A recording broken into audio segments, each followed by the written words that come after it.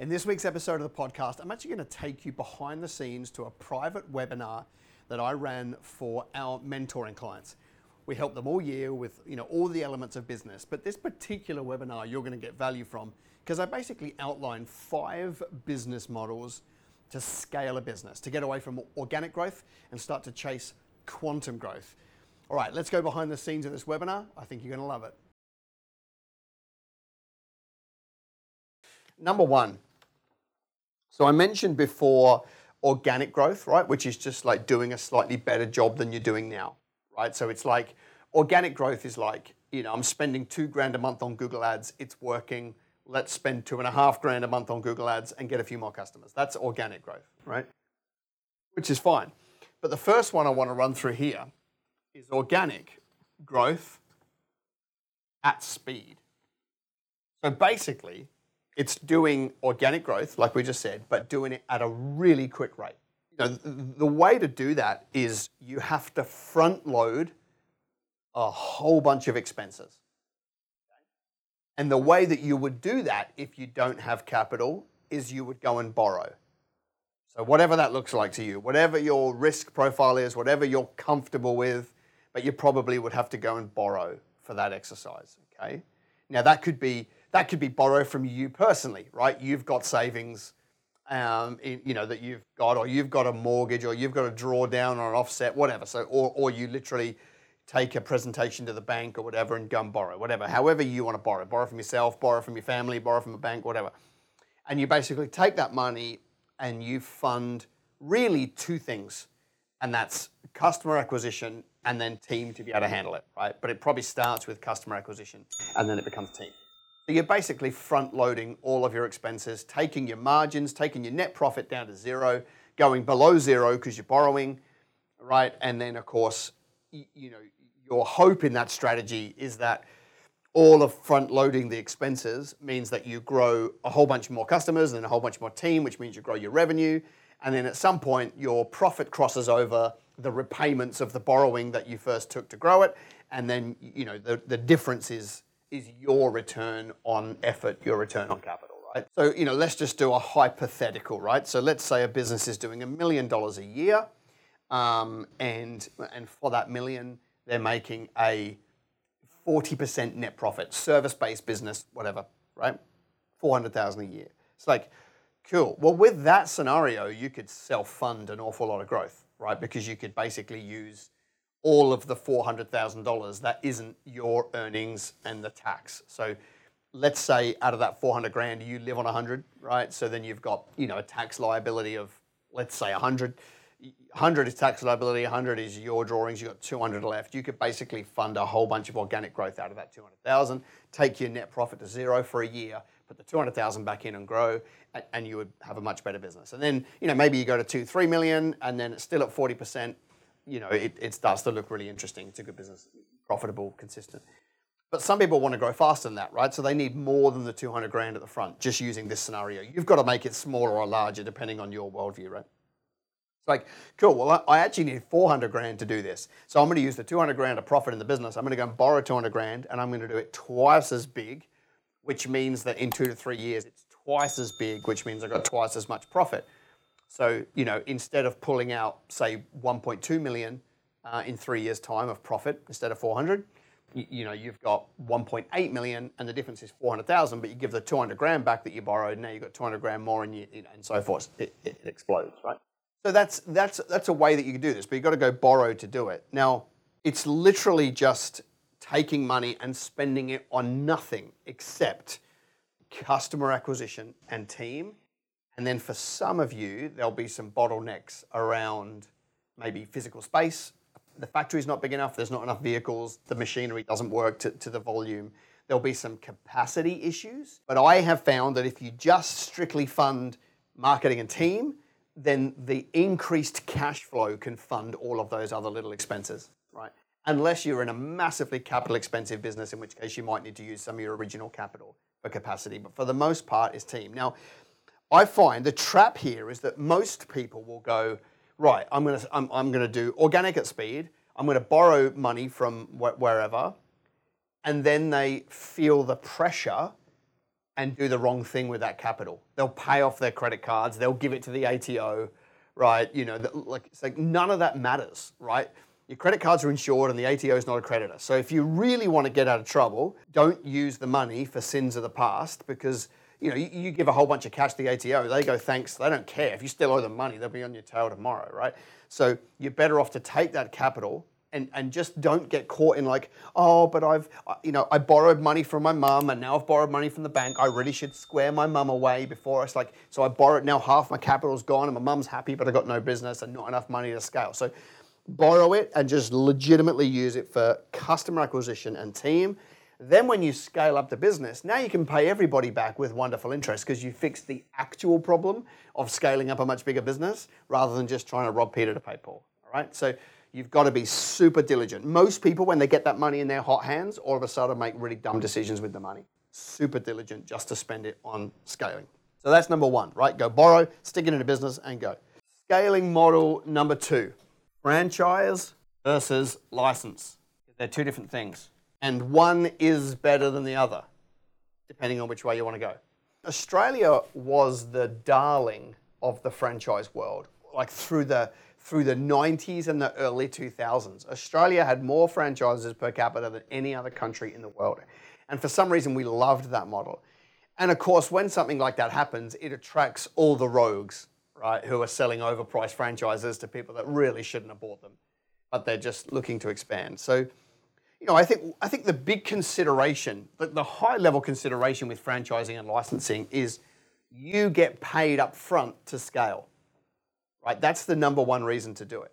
People pay you to expand out the brand and expand out the business. So, the most successful franchise by numbers would be Jim's Group.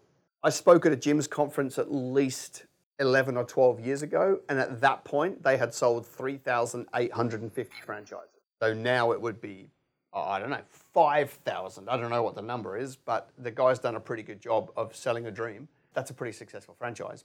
Oh, hey, I hope you're enjoying this week's episode. Listen, I'm just here training a group here in this room, but I need you to subscribe to my channel.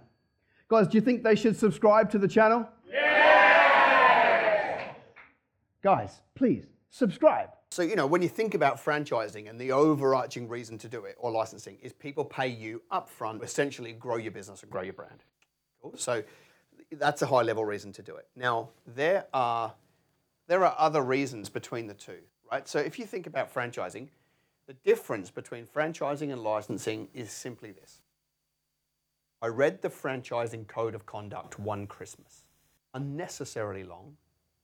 But it comes down to one sentence, and it basically says this. If you show somebody the how-to of the business, if you're actually training them on the system and the how-to, it's a franchise. If you're not, then it can be a license. Licensing is essentially what you're doing is you're giving somebody rights to use your trademarks, your marks, and then the way you get paid with a license is typically like a royalty or buying power purchasing kind of revenue stream, okay? So if we were to use a coffee shop, for example, right? Let's call it Wes's Coffee. And so if I was to sell franchises, somebody pays me 60 grand up front, it ends up costing them $500,000 to do that and fit out a shop and all that sort of stuff. And then I roll in with the coffee brand, you purchase through me, we come and do some training, you come away to conferences, typical franchise, right? And then I take however you want to set it up, a fixed fee every month or a percentage of revenue, blah, blah, blah, blah, blah. That's a typical franchise. With a license, if I had a coffee brand, I would say, okay, Wes's Coffee is a recognized brand, so you can pay money to have Wes's Coffee if that's, if you see value in it. But then, when you buy your coffee, you can only use Wes's Coffee in your coffee shop. And so, you go to a website and you order 10 kilos of Wes's Coffee. You pay, I don't know what the numbers are. You pay $100 a kilo, but I can roast it for $50 a kilo. So I'm basically selling you coffee, and so I'm making a margin on the product that I sell you. So you've basically got two business relationships with me. One, you commit to buying from me and I make margin there. And two is you pay a fixed amount of money to use my logo and my marks. That's a license. But I don't teach you how to make coffee, none of the systems and processes of the how-to of the business. That's the distinction. Now, the penalties in Australia are massive if you operate as a license, because the compliance is a whole lot smaller, but you should have been a franchise. And I'll give you an example. There was a law firm in Australia who did this. They wanted to skirt the compliance rules of being a franchise. They wanted the easy rules of being a license, but they were a franchise and they got caught. They were a law firm and they got caught. And ASIC took them to task, and their punitive damages were a big fine. It's like, cool, that's easy paid for. And then they had to go back to every current franchisee and say, we've been caught out for doing the wrong thing, and you can leave the franchise without penalty. Right? So a whole bunch of disgruntled franchisees just bailed and they couldn't charge them with termination fees. Then they had to have a document that sat on the top of their due diligence documents forever that said, ASIC found us to be in breach of the franchising code of conduct and you should know that this was the damages. And basically talking anybody out of joining this franchise, they had to have that on the top of the due diligence document. So no one really wanted to join them. And so they were gone in 12 months as a group. They had to put it on their website that they were caught and stuff like that.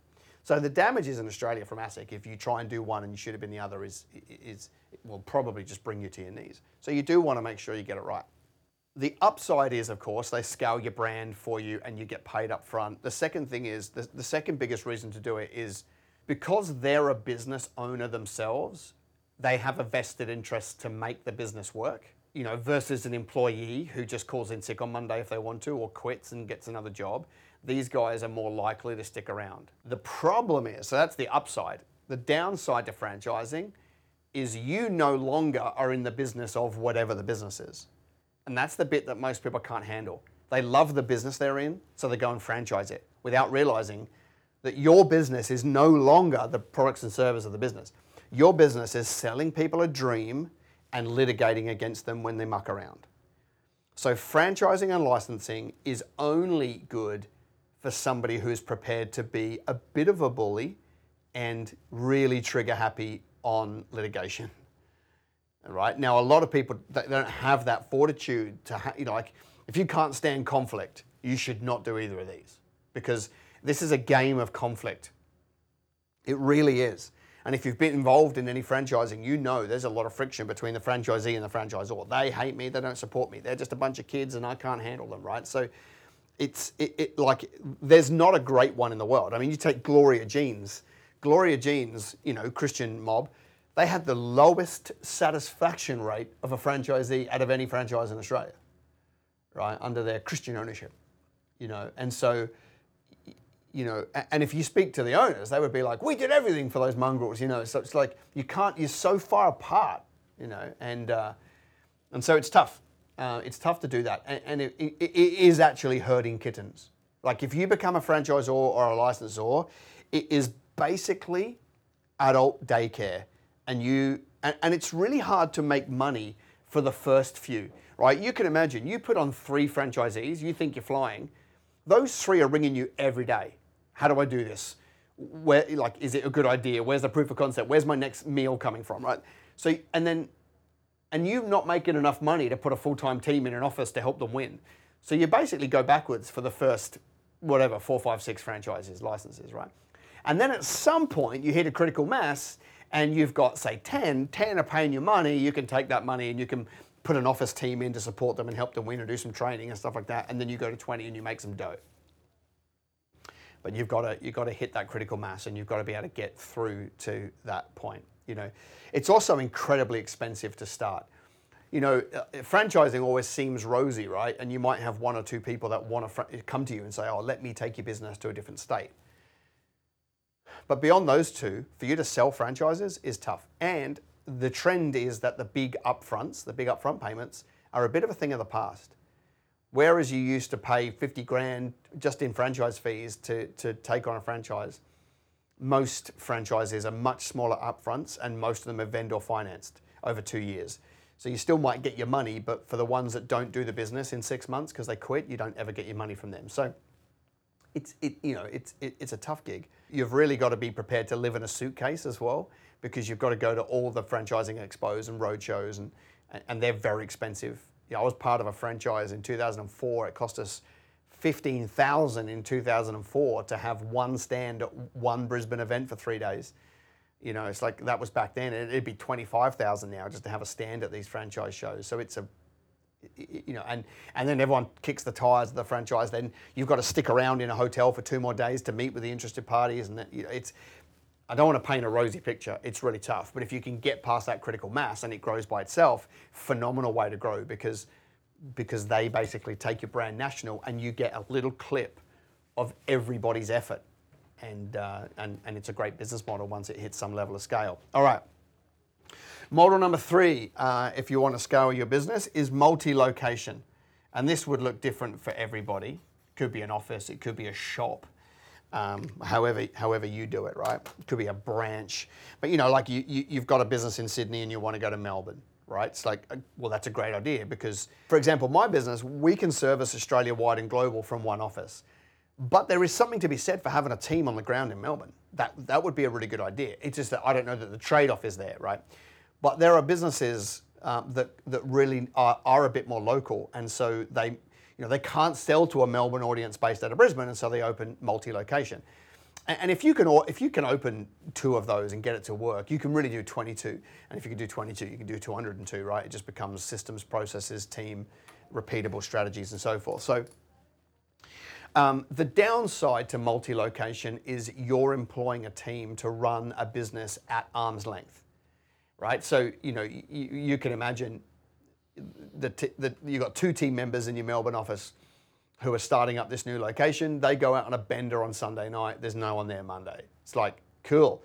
Well, you're not going to get up on Monday and get a text message and then jump on a plane and go to Melbourne, right? So it's got that level of friction about it. So you really have to have some pretty big incentives for those people to win. You have to recruit incredibly well, not just take anybody.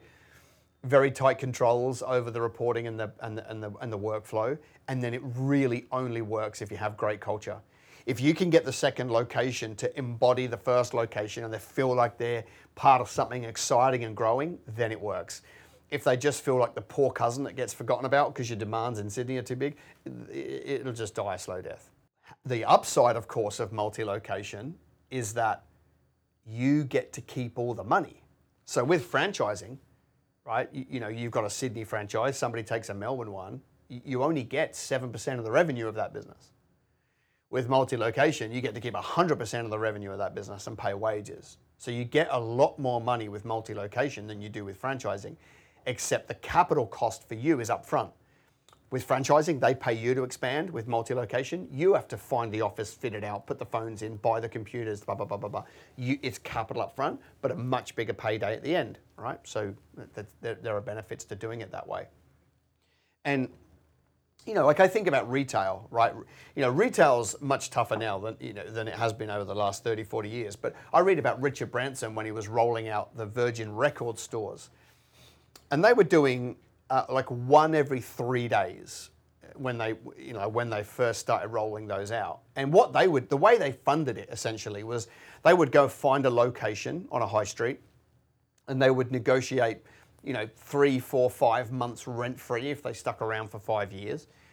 And so they do a massive launch promo, right? So they make a ton of cash in the first month because everyone's excited, but they don't have to pay rent, and they take that money back out and they roll it into the next shop. So they funded their expansion essentially out of a massive launch and lower costs in that early period of time, and recycled that money back into the next one. And that's how they were able to grow so fast, right?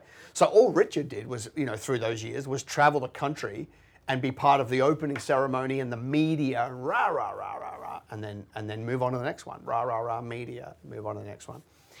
Now, it's really interesting if you take Richard Branson as a model, because he's like, his whole ethos, which he never said, but you read it all the way through his books, is like, start a business. Doesn't really matter if it's profitable as long as the value of the business explodes, and then sell the equity to another partner.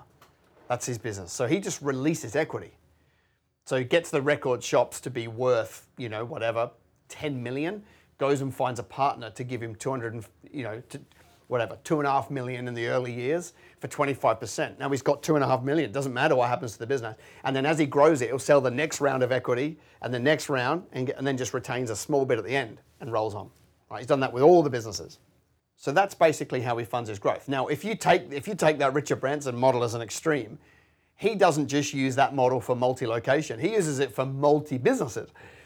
Grow Virgin Blue, sell nearly all of the equity, rip out $1 billion, roll it into the next business, and do the same thing again. Like, that'll fry your noodle, right?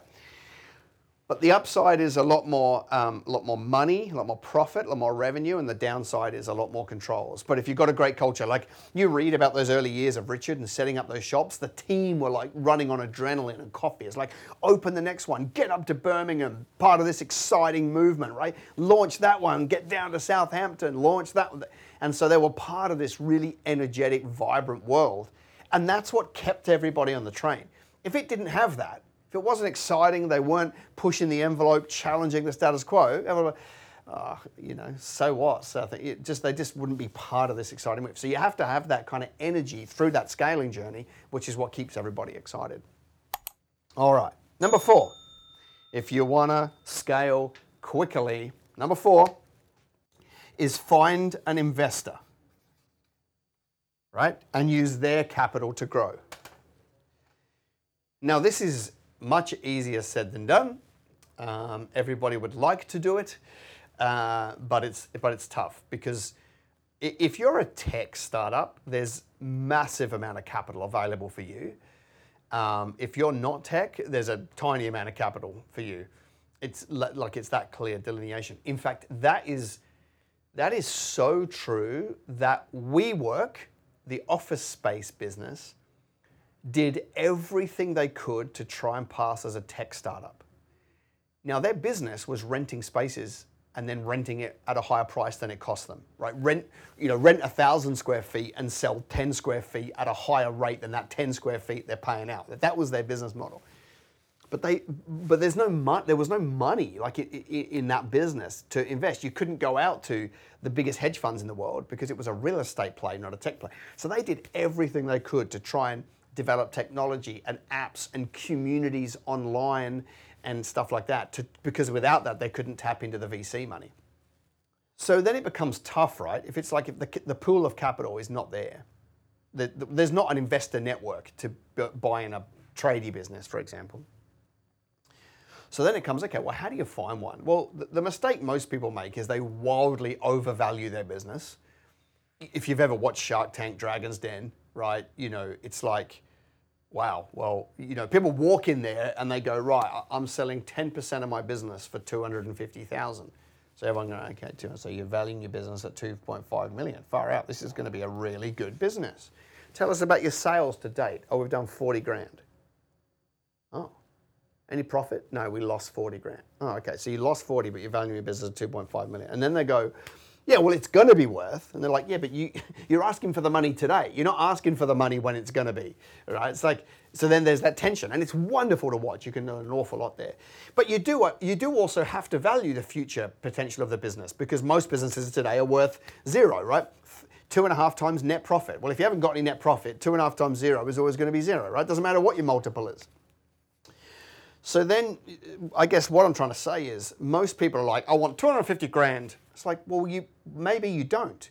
Maybe you need 72,000. And that gets you through, a seed round so that you can go back and do a Series A and a Series B and a Series C at a later stage. Sure, you have to keep giving away equity, but you do everybody dilutes after seed, right? Everybody dilutes. So it's not always your equity you're giving away with an investor. Everybody dilutes, right, over time. So, all right, well, you are still better off to own 60% of a big business than 100% of a little one, no doubt. Even just mathematically, you're better off to do that. I think about the brothers that started Stripe, right? I think even now that it's a wildly successful business, been around for a while. I think they're like 9 years old, these kids. I don't know what their age is, but they're still got pimples now, and it's been around a long time. But they only had 9% each. And that made them, I think that netted them $2 billion each having such a small stake in the business? It's like, yeah, well, see, if they wanted to retain Stripe and be all precious about the equity, it would not be a household name today because they never would have had the capital to be able to build a brand, to be able to sell that last 9% at anything worthwhile. The best they could have hoped for if they didn't go down the avenue of having a minority stake and selling it for a massive premium, the best they could have hoped for was taking the tech stack that they had created and selling it to some private business who just wanted the IP, and they might have got 20 million each. They could have done that. That would have been the best case scenario B. But they didn't. They just rolled the dice, built a massive business, and sold a very small share for a large amount of money. So when it comes with you, like the pool of investors that can give you 72,000 is 72 times the size of the pool of investors that can give you 250. You know, like people go, oh, it's just money. It's like, yeah, but at 250 grand, you're finding somebody who is smart enough to want to know, all right, what's the go here? At 72 grand, you know, it could be the rich dude at church. It could be your uncle, right? It could, for 72 grand, it could be your mum, your dad, your brother. 72 grand could be, you know, your neighbor at 72 grand. But at 250, no one's just dropping that for fun, right? You know, on a whim. So that's why you've got to think about capital raising and finding an investor in stages. And you know what's really ironic about investors is if you, just staying on those same numbers, the numbers don't matter, I'm just using them as an example.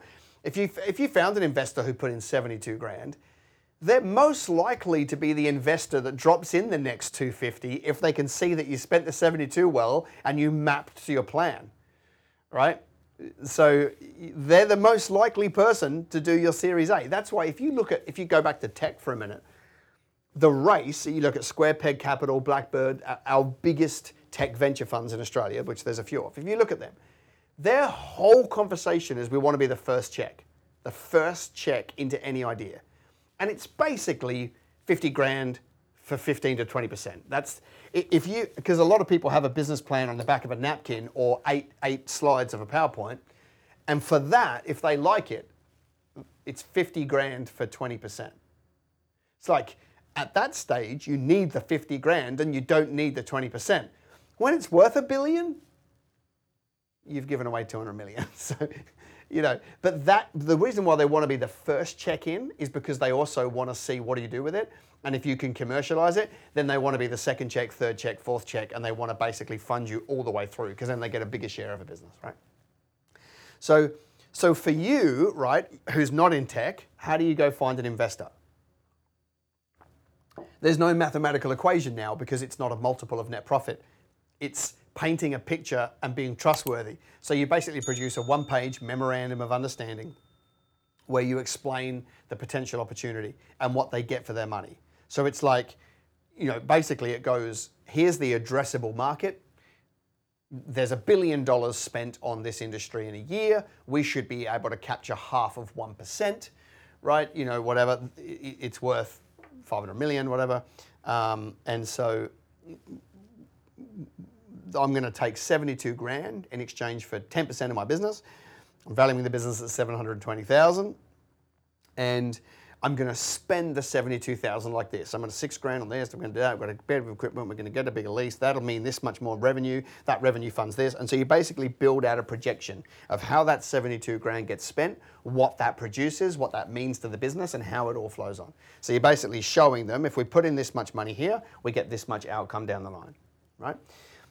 And then you probably want to show people on that MOU what the possible exits are for them. So it's like, in 5 years' time, I buy your share out at a commercial value. At 5 years' time, we trade sale the whole thing and you get 10% of a much bigger business on sale. In 7 years, we're going to list on the stock exchange and get 26 years worth of profit on day one and you'll get your share. You just give them some outs, right? And one of them should be that you buy them back because you want that option.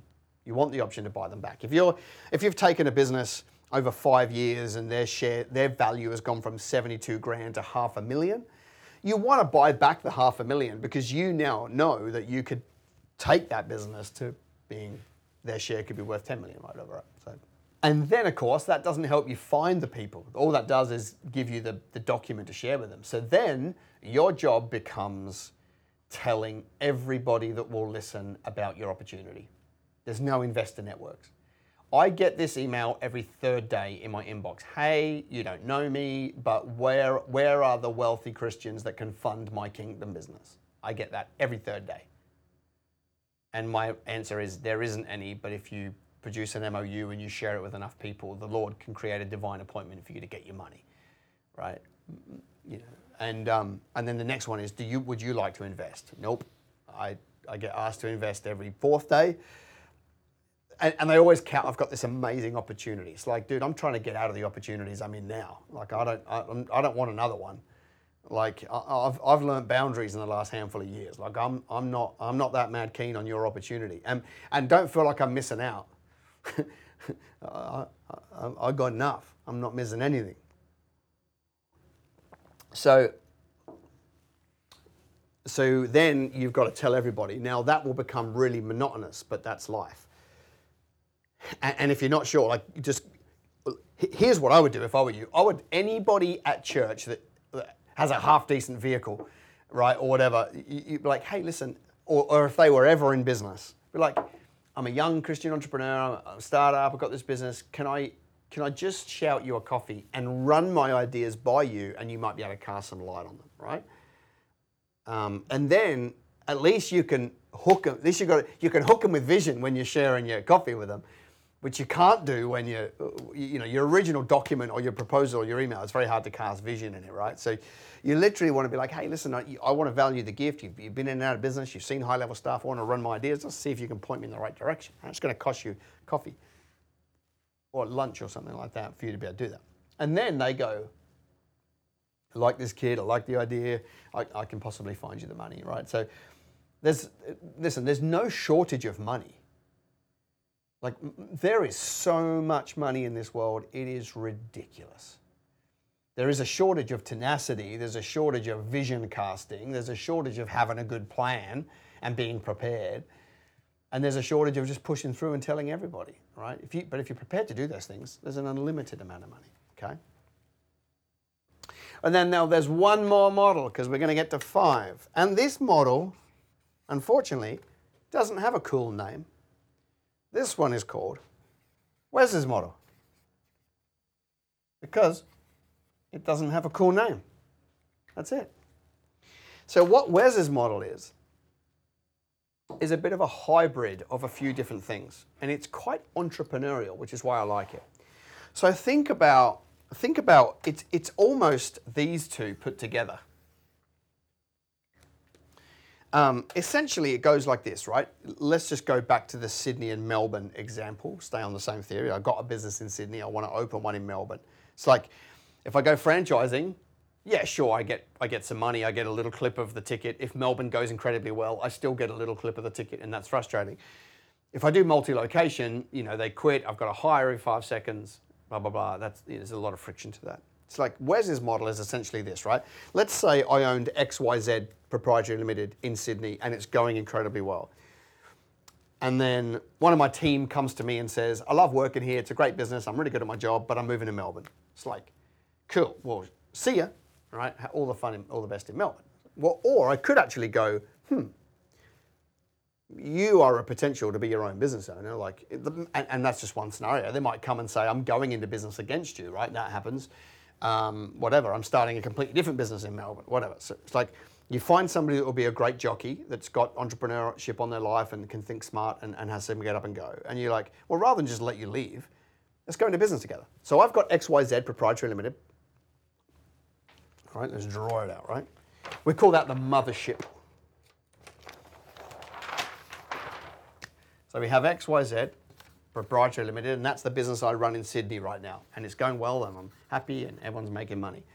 But then I find William, and William is prepared to go to Melbourne. Well, of course, I could just open a Melbourne branch and put it under XYZ and just scoop all the money into that. That's the multi-location. Actually, I'm a big fan of starting another company, right? So we call it ABC Proprietary Limited. And so this one, I own 100% of the shares. On this one, I do a share split. I own 90% of the shares and they own 10% on day one. Now, if there's, you might get them to put in some capital if they've got a little bit of capital, like maybe not, maybe they don't, and you back them by putting your capital in. However, maybe you put capital in, but the business buys back the capital over time and pays you back as a loan. There's a million ways to set it up, but just conceptually, right? And then what you do is, the reason why you're giving them 10% is because they're on the Monday morning after the bender, they're more likely to want to turn up because it's their own business and they're chained to it just a little bit more. All right. And for you, you've given away 10% of a business that's worth nothing. So it doesn't cost you any money at this stage to give that away and to back that entrepreneur. And then what happens is you set a whole bunch of predetermined KPIs, right? When revenue gets here and profit gets here, you'll go to 15% and I'll go to 85.